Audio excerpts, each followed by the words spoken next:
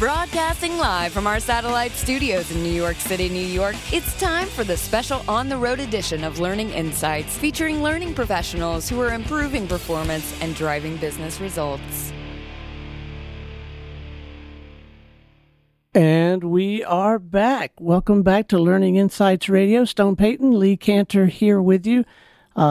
This is the home stretch, man. This is the headliner, I know, right? the moment we've been waiting for. Yeah, so we've been doing this all day from Park Avenue here in the Helmsley building. We've been talking to a lot of interesting, passionate, bright folks. But here in our closing segment, we have an opportunity to visit with Senior Director, Enterprise Training Strategy at a little company some of you may recognize called Pfizer Corporation. Please join me in welcoming to the show a gentleman who is also president of ATD New York City Metro, Mr. Bob Baker. How are you, man? Terrific. Great to be here, guys. So now you're here to talk about today changing an organizational culture. So you have some scar tissue from changing some organizational cultures in the past? I can't say I can claim expertise there, but I certainly have lived through a culture that's been good and bad. So you know what they look like. Mostly good, but yeah, I think we all have. I think just life gives you valuable experience with culture, but particularly working in a big company, yeah. So now when you say culture, is organizational culture different than maybe just the company's culture? I don't think so. I can give you the textbook definition of a system of shared assumptions, values, and beliefs which govern how people are organized, their shared values that have a strong influence on how they behave, how they dress, how they perform their jobs. I like the very simple definition of it's what people do when their boss isn't watching them. I like that one, and I can remember that one. But it's so true, right? I mean, it is. It is. So now is culture, like if you were going to start an organization from scratch, can you say, okay, this is our culture, it's blank, and then you can build a company to that? Do you think that's possible? Or is the culture kind of organically happen from the people that you have that are part of it? Yeah, that's a great question. I don't think you can force it. I think it is organic, but it would start from the example of your leaders who will tell you what's important in terms of business outcomes, how they like to interact with you. Are they going to be really interested in your birthday, or are they going to be interested in how are we doing in terms of creating value for our business, our shareholders, and our customers? I think you can always build in things like your performance management systems and the way that you're going to reward people and delegate work. But so much of it happens just in your informal discussions. How you hold meetings, how you hold people accountable, what that conversation sounds like. Are leaders viewing themselves as coaches and mentors, or are they considering themselves tyrants and it's all about the bottom line? To me, that's how a culture is built. So just a real quick clarification here. Are you finding that in some organizations, actual performance management and training is taking place as much in these informal scenarios as they are in a classroom or through other mediums, just in daily life and living? Oh, sure. Yeah. I think so too. I'm just glad to hear somebody like with credentials say it and agree with me. But no, I think a lot of training, performance management, mentoring, all this stuff we read the books about, a lot of it happens just down the hall, right? Walking to the cafeteria and stuff. Yeah, sure. We all know the 70-20-10 kind of rule of thumb, that only 10% of true development happens formally. I think it's even less. I think it probably should be more like 2 or 3%. Wow. Right. And that there's a lot more happening between the classes. Yeah, for sure. So I want to know, how did you get started? What did you do before you did this kind of work? Did you have a real job like at some point before you... Did you have like a different career, or did you come right out of school and go into this kind of work? I started in sales. In sales, okay. Yeah, I felt like I was in need of being a little bit more of an extrovert and just kind of getting out of my more reserved and quiet personality. So I started there, especially because Pfizer has a great training program. So you were part of Pfizer the whole time? Started with Pfizer. Wow. Yeah. And they do, and always have had, at least And I think they still do. a marvelous reputation for training and sales in a lot of different disciplines, right? Yeah, fantastic. I then stayed there for about 5 years, then went into marketing research, where I got my MBA at night, and we were talking last night about a program that we went to together, where one of our panelists talked about getting his MBA at Duke and almost getting killed by it because it was so difficult. Right, it was so grueling. I could share You could relate, that right? experience, yeah, because we were just starting our family, and our daughter was colicky, and it was pretty rough going to school, holding a sales position and then the marketing research position while going to school. So then I went through marketing and learned a lot about how to change behavior. Did that for a while, and then was able to work in a role where we were defining Pfizer's way of marketing, and we then had to build the frameworks and then the training for how to teach people socialize that throughout the Social. organization. And that's what really moved me into talent development, and learned a lot through many mistakes, but learned a lot about what I really wanted to do.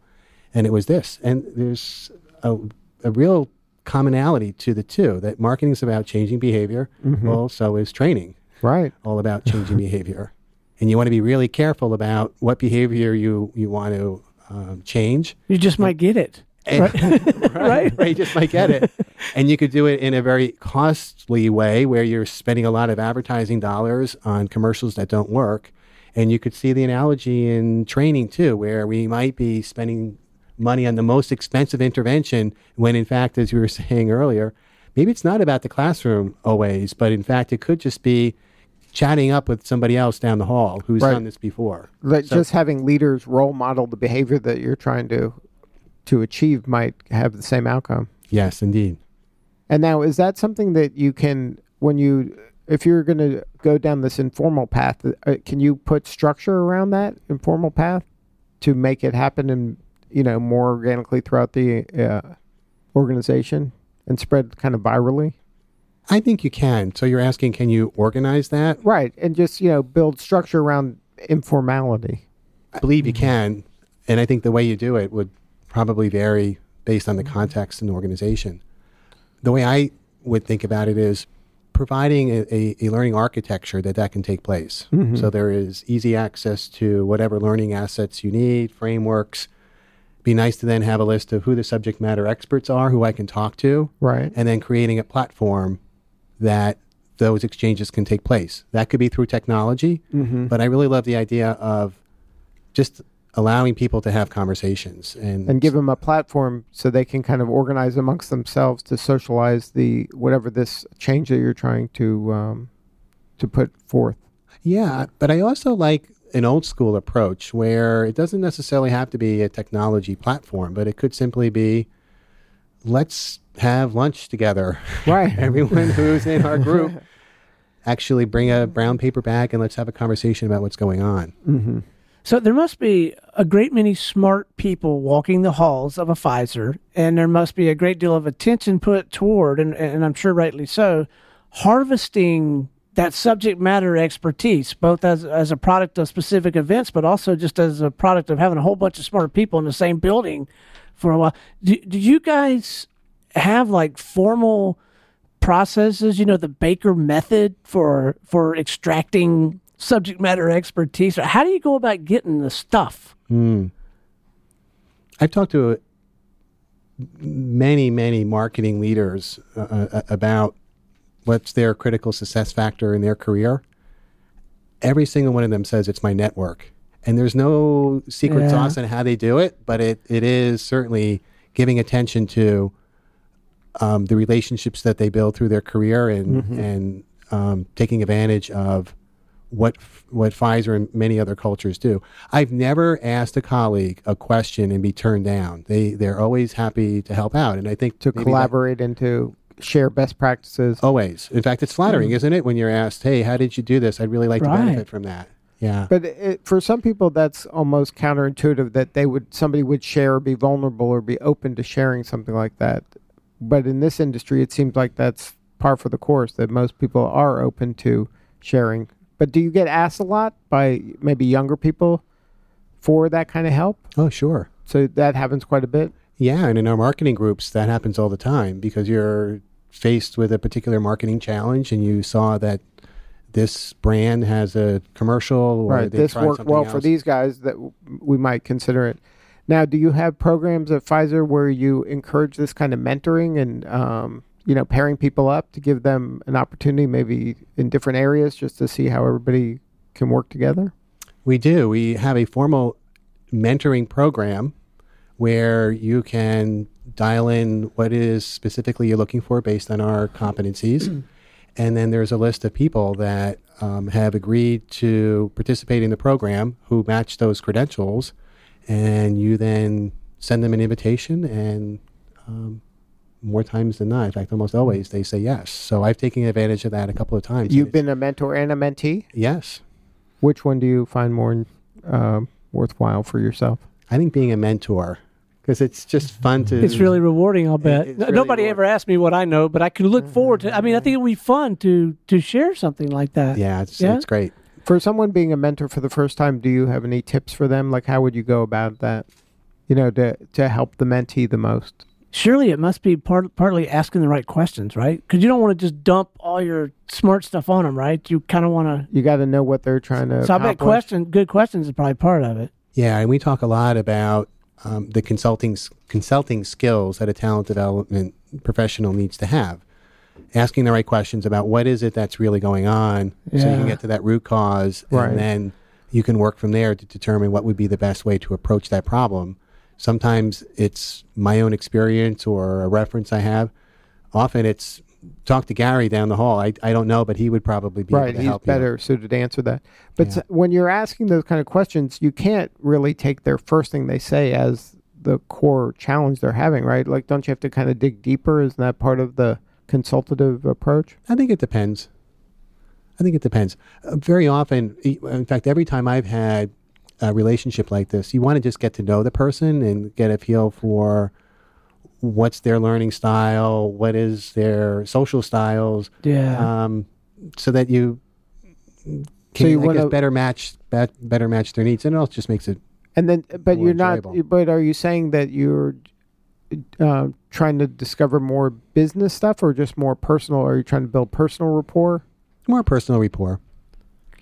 So the visual that I get, you know how I have a tendency to get visuals. Yes. The visual that I get for this mentoring program is that they have the logo shirts, or actually the lab coats, and it's like, it's called Pfizer Friends, and Friends is like PF.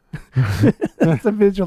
But I want to ask you about the same idea of harvesting information, being collaborative, transferring knowledge, hanging out with other smart, passionate people with common interest, with regard to your experience with ATD New York City, because this has been a big part of your life, especially recent. Can you just speak to that a little bit? Yeah, sure.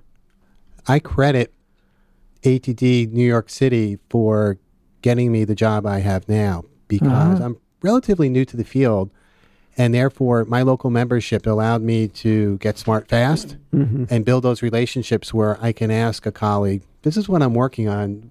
How have you approached this, even in terms of what is learning strategy? And I had a colleague, a friend, should I say, send me 2 decks that he's been working on for his organization.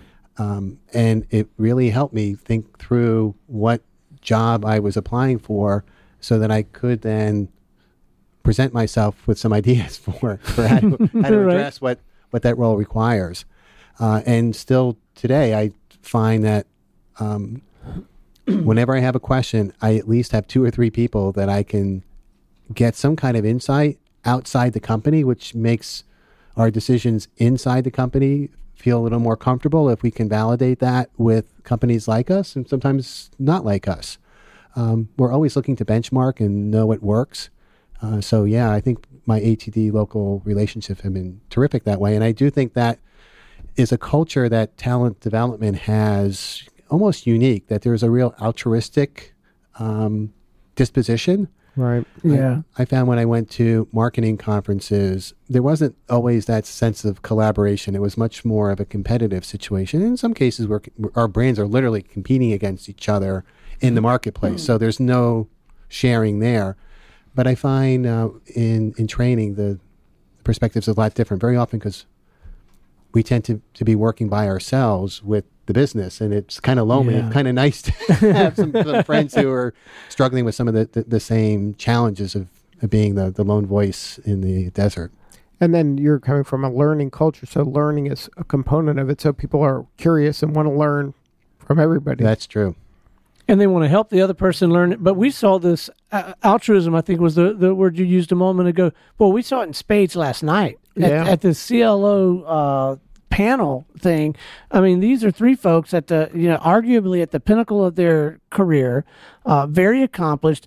And some questions that I thought were really good had been crafted in general just to put in front of them. And they invested the time and energy, all three of them, on all the questions to respond with some substantive. You could tell they had put some thought into this. They didn't phone it in, if you will. Yeah. And so not only did they do that, but they were also just seemed to be so approachable and generous with their time and energy. And they were truly collegial the whole time. You had a packed house, and after that thing was over, usually when I've seen meetings like that, Lee, it's like the bell rings at school, right? Boom. They hung out and chatted, and everybody did. So you guys have really got something special going here, don't you? Yeah, I think so. Yeah, I agree. I couldn't have said it better. And I tell you that the audience was so hungry for the input from the CLOs. It seemed like that there was always another question, and the CLOs patiently answered all the questions. It was a really amazing event, and we're proud to be part of that. So the way this thing works, you're on some sort of rhythm probably. So are you stepping down soon, or have you got like a term left, or do you need new talent? What's the rhythm there for ATD? In the board, yeah. I'll be stepping down in December. Okay. And then we'll stay on the board as past president as part of our succession planning, and we have a president-elect who will be coming on. Already identified. That's handled. Yep. He or she knows who they are, and that's okay. Good. Yeah. So it's a 3-year commitment to be president because you have your onboarding. Nice. Right. And a mentoring. You have the president who's mentoring the mentee, the president-elect, and I guess then the past president is maybe the sage advisor who might be coaching the president. Now, have you been part of ATD your whole career? No, I started just maybe 5 years ago. Oh, I was really? doing the marketing gig before that. So now that you've been part of it, how would you recommend like a new person in the field? Do you think that this is a must-have or must-go-to association to join if you're in the field? I think so. I think it's always good to stay current in your profession, and it's so hard sometimes to sift that all out. And an association like this helps you do that. Mm-hmm. And it helps you with your network, like you said. Huge. So you're getting the education, you're getting the collaboration, and you're getting a network that can help you get your next job. So, yes. I mean, it really is, especially a young person getting into the field, it seems like a no-brainer. Yeah, I agree. And is this a good field, in your opinion, a good field for a young person? Surely there's a tremendous amount of opportunity, just even with respect to this one topic that we've talked about in this one conversation, this cultural change or this organizational change. There's got to be a great deal of opportunity for the young person that's genuinely interested in this arena, yes? I think the need for talent development professionals will grow because... It's not going away, right? The need to be learning organizations and to be agile is only going to increase. What role they play in that new reality, it will change for sure. You're talking about trying to facilitate social learning, curation of content. Right. Those are very different skills than the conventional skills. But to me, that's really exciting. But yeah, I don't think there's going to be a paucity of demand for talent development professionals. It is exciting. And now I have a word I can go look up after the after the broadcast. The Scrabble No, word. I've had to look up a half a dozen, so don't thank you so much for coming to visit. Thank you for yesterday evening. That was a marvelous experience. Thank you for the work that you're doing at ATD NY.